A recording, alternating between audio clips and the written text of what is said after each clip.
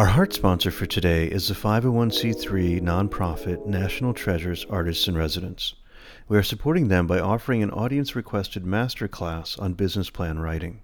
Over 30 days, you will receive daily emails with microtasks broken down over the month that will give you a complete plan. This will help you assemble your ideas, communicate your concept to others, and raise capital. Participants will be eligible for prizes that will help you polish your plan to optimize success. Visit achievepodcast.com/business plans with an S to register. The mind sponsor for today is upcoming podcast series Personality Sleuths. Personality Sleuths will be co-hosted by Dr. J. Galen Buckwalter, whose career includes being the founding chief science officer of eHarmony, and me, leveraging my experience as a venture capitalist and entrepreneur. We will analyze personality using a speech-based proprietary AI algorithm, along with the clues evident in social media and the popular press. Each episode will dissect the life of someone famous who gained the trust of many before becoming notorious for duping people, committing a crime, or losing exorbitant amounts of money, all while the clues were there all along in how they spoke. Tune in soon. On this episode, we have Skye Meltzer. Skye was born and mostly raised in San Diego, save a few years which formed his earliest memories spent in Colombia. He studied economics at Stanford University and started his career in investment banking. He joined a startup after 2 years. Having grown up in a household that embraced yoga, Skye began the practice as a stress reduction technique. When his startup closed, he took a yoga teacher training program at YogaWorks where he met his wife. He then took a position with MGM and its international DVD division. From there, he took a position as VP of Marketing and Business Development at YogaWorks after it had been acquired by a private equity fund. After that experience, he became CEO of Manduka, participating in a buyout from the founder. During his 13 years at Manduka, he increased the business multifold, going from 5 employees to 80. Most recently, Skye launched WellSet, a centralized platform to find and book wellness practitioners. Skye, thank you so much for being on our show. Thank you for having me, Asim. It's a great pleasure. We've become good friends over the last several years, and I've always kept tabs on what the other is doing, and in a positive way. And we've enjoyed some live music together as well, which has been a nice treat. And I have to just kick off with the fact that, and we'll obviously get into this in the discussion, but you are now a father of 4, which is mind-blowing to me. That's twice as many children as I have. And I always have this impression that the complexity of raising them increases exponentially with each child. But yeah, it's just mind-blowing. 4 children. And to have you still here smiling is fantastic. It is mind-blowing. And I never could have imagined just how much joy 4 children are, but also when it's hard, just how hard it is. So, well said. It's like the antipodes of that experience, right? Has become very emphatic for you, without question. Skye, in these conversations, I love to go back to the beginning. And so, from what I recall, you were born and raised in San Diego? That's correct. Yes. Tell us about. Do you have siblings? Yes, I have 4 siblings. Aha! So now we see a little bit of the thread for having a big family. Now, 4 siblings. So what is your rank? So I have an older sister. Okay. And it's complicated. It's a little bit of like a modern family. So 3 sets of parents, 5. Aha. Okay. My mother had a daughter she was married and then she separated from my older sister's dad, got together with my dad, had 3 kids, so I'm the oldest of those 3 boys. Gotcha. When my parents did not make it together and in a remarriage, my dad had another daughter, Jessica. Okay. So We're five. We're strong. You wouldn't know that we had different sets of parents. But that's why it's a complicated answer. So I'm second Yeah. and I'm first. So Right, right, right, right. Well, and what's the age gap between you and your older sister? my older sister's 4 years older. Okay. It's curious because that's when they say that kind of eldest role resets after 4 years. So you're like right on the cusp, just in terms of a sense of responsibility and, yeah, just being more aware, most helpful to the parents and so forth.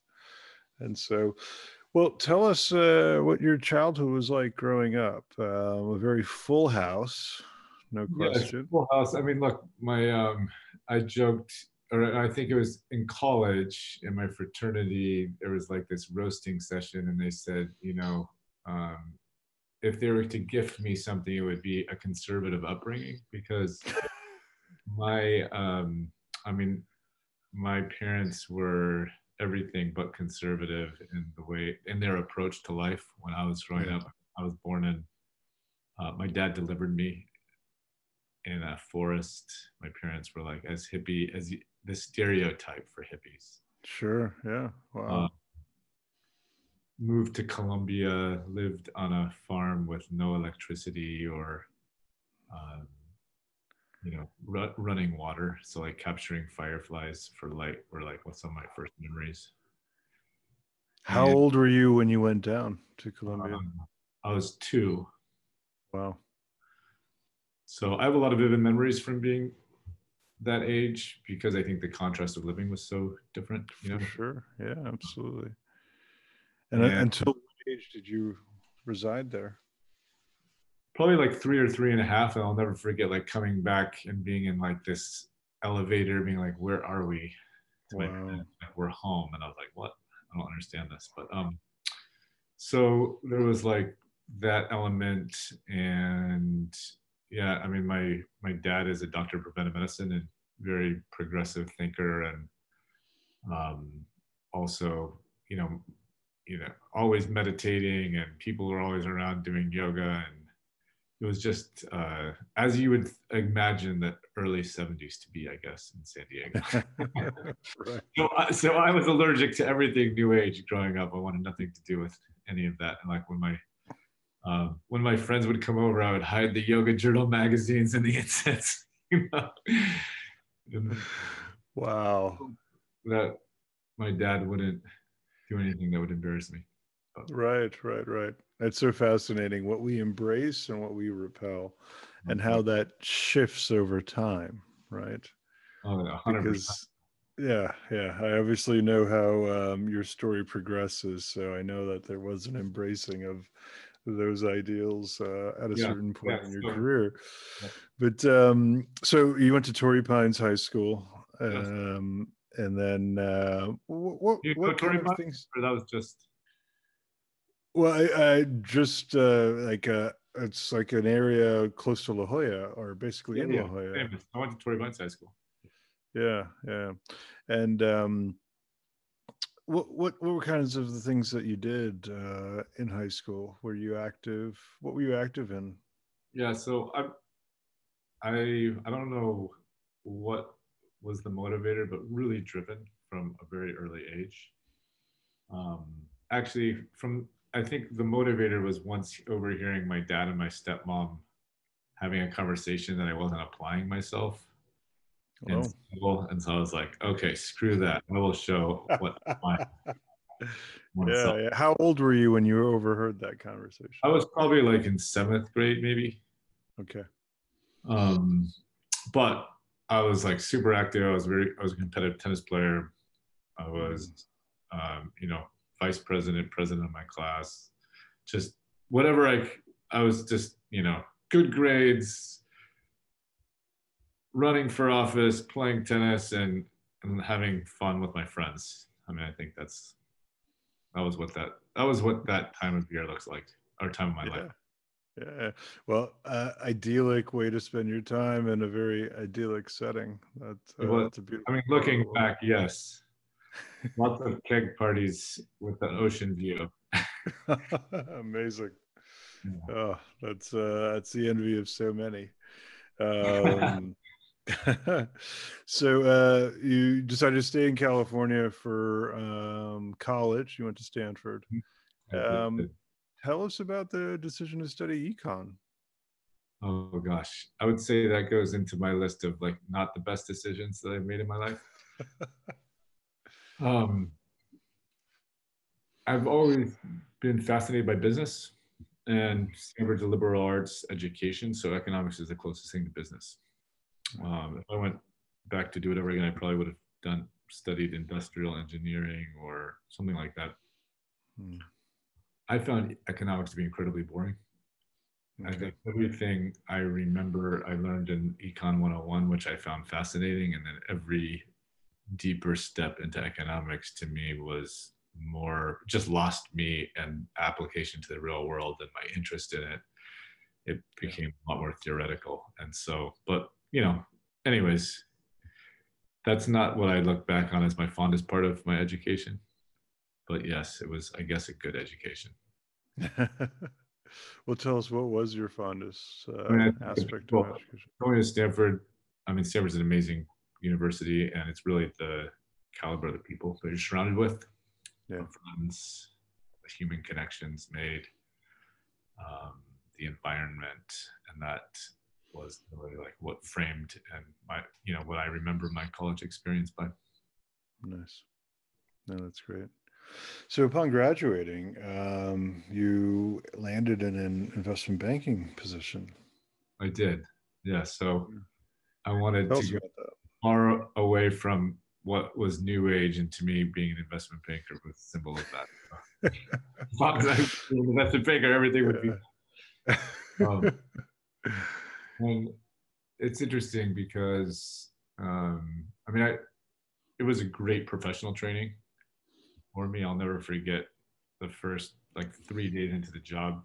The associate I worked with pulled me aside and be like, "You are a deer in headlights. Like, let me teach you a few things, like including how to format a spreadsheet to print on one page." Like I had no training, and I loved the work. It was raising money for technology companies worldwide. I was mostly focused on the semiconductor and internet industries. Gotcha. At the end of the day, the culture of investment banking just really didn't suit me. Yeah.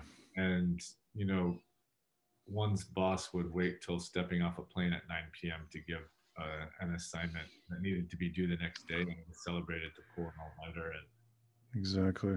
so, No, it's true. I remember those days. And then, of course, they would say it had to be on their desk by 9 a.m., but they wouldn't look at it till 5 or 6 p.m. be excited when they came in the office and you were still there at 9 in the morning. And yeah. Yeah. So I think that culture, I stayed for my requisite 2 years, but then I knew it wasn't the right thing for me. Yeah. So, and that's, I think that's a sentiment shared by a lot of people who do investment banking that have higher callings, and so I'm just going to sort of ascribe it to that. You were at a place called Icebox for a bit. Was that a startup? Yeah, it was. In so I spent 2 years as an investment banker. I moved home to San Diego and I spent a year there. It was an important year because it's actually like I was really burnt out. Just like working all the time, For sure. days, 12 to 14 hours a day. And my older sister said, you really should try yoga sometime. And Oh. I didn't want to because it reminded me of my childhood. And then I went to a class and it was it was a vinyasa flow class. It was packed. It was sweaty. It was hard. People were like the agility and strength I was watching in these people's bodies around me was so aspirational. And I just said, wow, like that is something I could use and I want more. And I started practicing yoga all the time. So that was like, Wow. that was an important part of my career path that I had to pause on. No, for sure. It was 1999. The internet was booming. I got a job for a .com that was really 5 to 10 years ahead of its time, creating episodic content online with some of Hollywood's best writers. Oh, okay. And I, I was there for just the beginning of that business. And when the business closed its doors in 2000, the market collapsed and startups that were Sure. at their time didn't make it. So Yep. that was a That good, was one of the, that was a good business experience. yeah, absolutely. Well, thankfully you were doing yoga at the time, so that kind of helped It manage helped. the stress from that. Now, did you do any yoga when you were a child? No, Oh, I so it was was just you like, kind of shunned it at that age, yeah, early it age when was you're just surrounded by something it. that symbolized like how wacky and weird my parents were. Wow, so fascinating. Yeah. Okay, well, so credit to your older sister to Oh, get you total credit involved. to me. And so, yeah, when the business closed in 2001, Icebox, I applied for a teacher training program, and I was really interested in at YogaWorks. I was really interested in how did my hamstrings grow by a foot and a half? Like Hmm. what, where does, how does that work? That's what I really Yeah. wanted to understand. But I never learned that in that teacher training. But I did meet my wife, so that was a very important investment. Yes, yeah. Oh, so the universe had guided you to just where you needed to be. That's nice to hear. After your Icebox experience, you spent some time at MGM. How did that come about? So I had some media experience, and I've just always loved traveling Hmm. and um, being put me on a plane in another time zone, and I'm at my happiest. And so I kind of determined that I wanted to find a job in internet where international media come together. And Right. I met a guy, Lawrence Sabo. He took a bet on me. I wasn't from the media profession. Um, really, I had a digital media stint, and I joined the international group of MGM in their DVD department in the early 2000s. That's when people watched DVDs, and that's right when MGM decided to take the DVDs from behind lock and key and put them at the cash register, and like DVDs were going bananas. And I was um, I was managing the international side of MGM's DVD business for its new feature releases. So Wow, fantastic. But it didn't. You didn't really develop a passion for entertainment or the well, industry. You didn't feel like I'm going to stay with this. yeah, I think what I've always been. I mentioned that I'm very driven, but it's also like wanting to create real impact. Yeah. And I think that, with all respect to the entertainment industry, it was about social, like progress was made through socializing. And Yeah. um, I had a lot of fun, and I was jet setting and meeting great people. And I realized, though, that if I didn't show up for a meeting one day, it wouldn't matter. James Bond would still sell millions of units in Japan, and my role in that was not inconsequential, but it really didn't matter. Right. Um, so it was less that I wasn't interested in it, and more that I wanted to do something that I was more entrepreneurial, had visible impact and Yeah. contribution to the world around me. Well, that makes sense. Well, you had already gone through the teacher training program, so you knew some of the folks at Yoga Works, and then you made this transition. But yeah, I would say it's a pretty significant switch. Although one could argue that both are a form of entertainment, but different industries. I would say in terms of just sort of passive entertainment versus something that's more on the athletic side.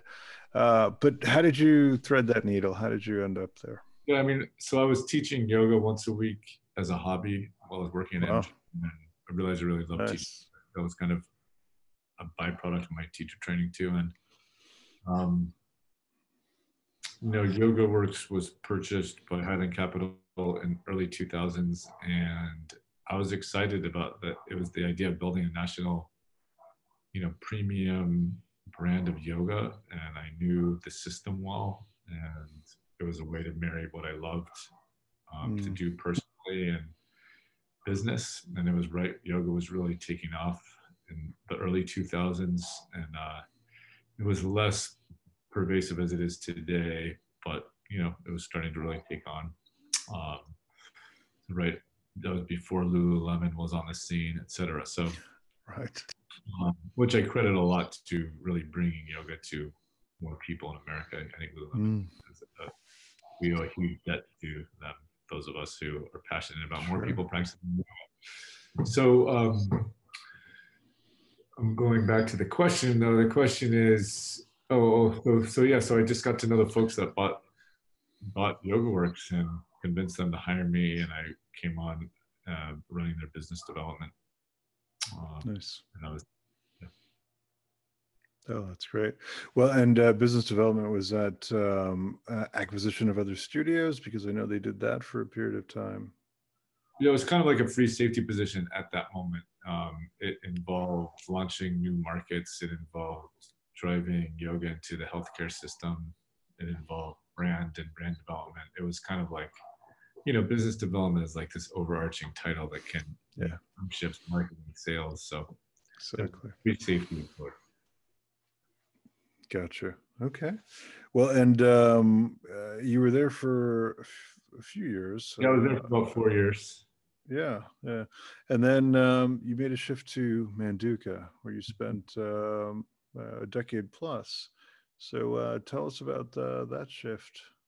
Yeah, sure. So I think like in my desire to be entrepreneurial and make impact in the world around me, I got to a point where I felt like I wanted to have more skin in the game in the work I was doing. I work incredibly hard at everything that I do, and was ready for something more entrepreneurial. And I got to know a couple of folks, including Peter Stereos, who founded Manduka, and teamed up with some partners to raise money to buy Manduka. From Peter. Peter had built this incredible business a decade in, and it was the best kept secret. And it was the black mat and the purple light out of really a garage in San Luis Obispo. And my eyes lit up at the opportunity of, we really looked at Patagonia and how they built this best-in-class platform from this. Yeah. Well, the best-in-class carabiner created this platform for sustainability and this lifestyle company around outdoors. And what could we do with the black mat as that foundation for yoga and really high quality, technical, eco-responsible yoga equipment? Sure. Absolutely. Well, and I think when you joined the yoga mat market was pretty nascent. But after you joined, you quickly became the market leader. And it was sort of great timing, because as the interest in yoga increased and you had more practitioners coming to the practice, you were there with a world-class product that was very thoughtful and performed exceptionally well. And so it dovetailed well, and the business grew incredibly. No, well, see, you can tell the story better than I can. As a yoga mat entrepreneur, I mean, it was good timing. It was interesting because before Manduka, yoga mats were really afterthoughts. I mean, the genesis of yoga mats are like PVC rolls cut in the back of a yoga studio to order, no brand. Exactly. That's right. And it was, I mean, it really, the credit I give to that is really to the quality of the product, because at the end of the day, I mean, the amount of times, one of the ways Manduka built, there was a few really specific ways that we built Manduka, but one of them was through distribution and opening up new distribution channels. And the response to, if it's Amazon, Whole Foods, REI, Nordstrom's, Athleta, like all these incredible distribution partners, they would pick up this 8.5 pound mat that costs $100. Like, you're crazy. Nobody's gonna buy this. And through persistence, I mean, through continued relationship building, through time, they would give us a shot. and the Manduka mat would outperform per square footage at retail like every single time. Nice. And it was amazing because, I would expect that in an REI that has kind of a more technical customer. But at a Dick's Sporting Goods, for example, Right. I didn't know, you know, but it's what happened. And so my point is the quality of the product is what paved the way to creating this marketplace for technical yoga equipment. Yeah, no, amazing. Well, I know that sales data is always sensitive, but just in terms of number of people, like how large was the organization when you started, and what quantity or what headcount did you grow it to when you left? Yeah, from an employee standpoint, I mean, when we bought Manduka, it was 3 to 5 people, depending upon. I mean, it was 5 parents, Wow. like 3 full time. And when I stepped down as CEO, we were probably like in the 80 employees. Amazing. Well done.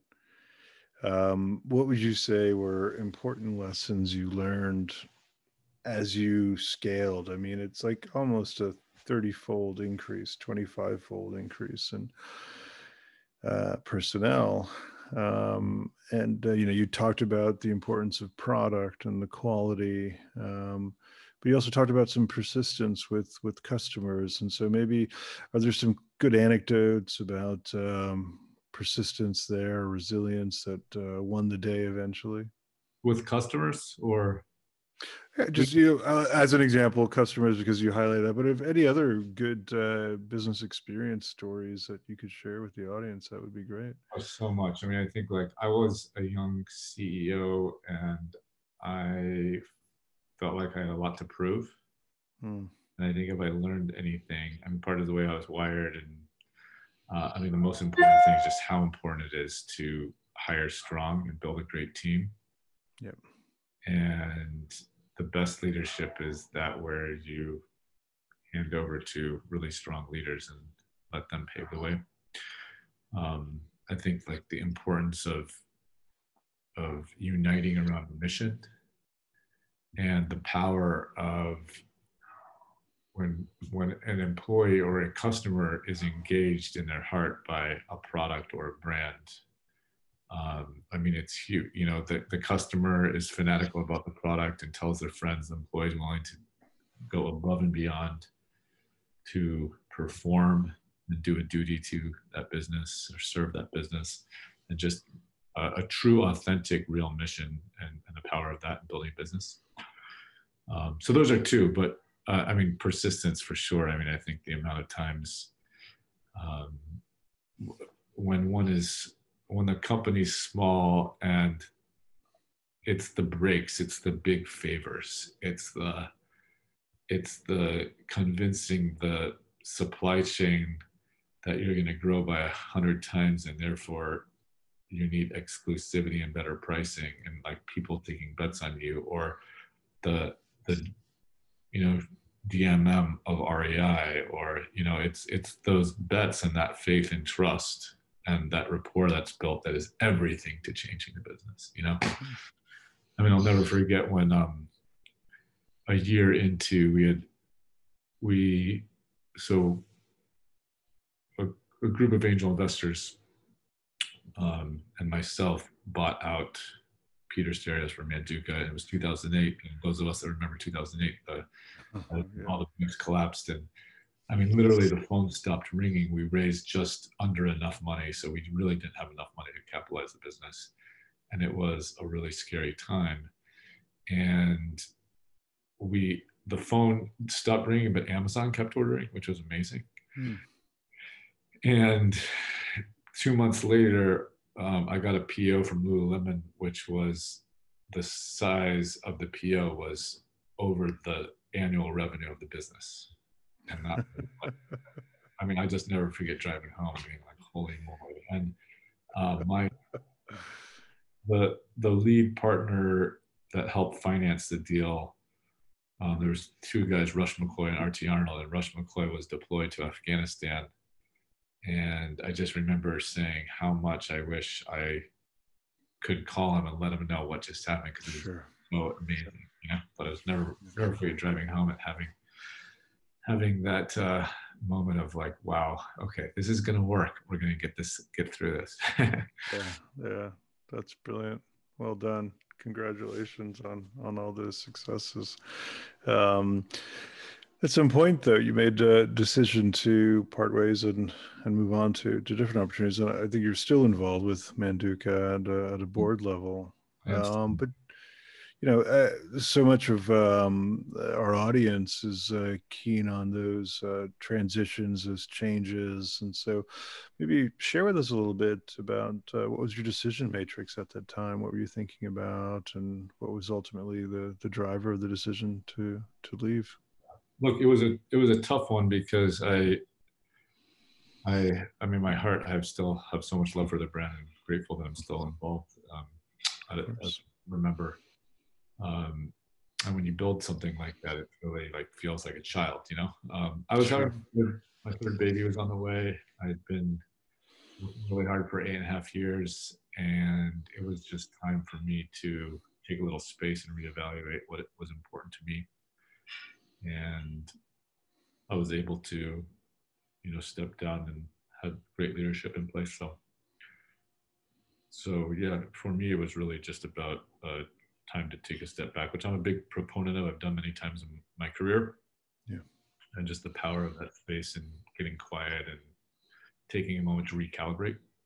I think to me is an essential part of the human experience. So Yeah, yeah, absolutely. Well, in the process of recalibrating, you launched a new business. And so share with us about, what that transition period felt like, what looked exciting or enticing, and then ultimately what led to the creation of Well Set. yeah, definitely. I mean, I think in my own soul searching and taking some time, I've really realized that part of my mission in life is to help um, businesses grow that expand consciousness and help people live better lives. And that's what really gets me out of bed in the morning in terms of bringing together business as a force for good to help people expand consciousness and live happier and more joyful lives. So in that process, I founded a business called WellSet. It's a booking platform for alternative medicine providers and practitioners. And in I've broken a lot of bones in my life. In my early childhood, I broke my right leg and my left ankle, and I've had a ton of musculoskeletal issues, which Wow. um, start with some broken bones, don't rehab them well, work a lot at a computer, and it's a recipe for just a lot of muscular tension. And then be a type A personality that just holds on to a lot of stress. So I feel like I have lifetimes to go to just unwind all that tension in my body. But the point of this is that, through my journey of like working with an amazing chiropractor, kinesiologist, and acupuncture and cranial sacral work and myofascial therapy and meditation. The funny thing is the yoga is what added to a lot of my injuries. So all Oh, the things really helped me balance all those injuries out. wow. But Untangle that. Yeah. I was just struck by the fact that just how powerful and profound these healers are. And whereby my medical doctor, I have a lot of respect for Western medicine and what the power of Western medicine. There are certain conditions that I feel some of these preventive practitioners are better equipped to deal with, So Yeah. like I go to my doctor and say I have a tremendous amount of tension in the right side of my thoracic spine. And the answer was a muscle relaxant. And I would go to a myofascial therapist and 4 sessions later feel free there, right? And that's just Mm. really profound. But in the hopes of creating an onboard path for all those people out there that know something's wrong and that their doctor isn't addressing it in the right way, but don't know where to go, that they may have a platform to understand their options and take responsibility for other options and actions that may help heal them. And on the practitioner side, these incredibly profound healers, like remarkable, incredible, amazing, that may not be backed by science or be great at marketing, that may they be more accessible. And so Wellset was that premise. And I launched it with my partner Tegan Bukowski, a really amazing woman who is the CEO, and it's been a great experience and really exciting to see take shape and form. No, that's amazing. Well, and kudos to female co-founders. I've been involved in 2 businesses with female co-founders, and it's a good way to go. I second that. Yeah, absolutely. Now, so you don't really have an operating role at Wellset. It's I'm more the executive chairman, and I also you. play a CFO role for it. So. Sure, of course. Yeah, I know how that works.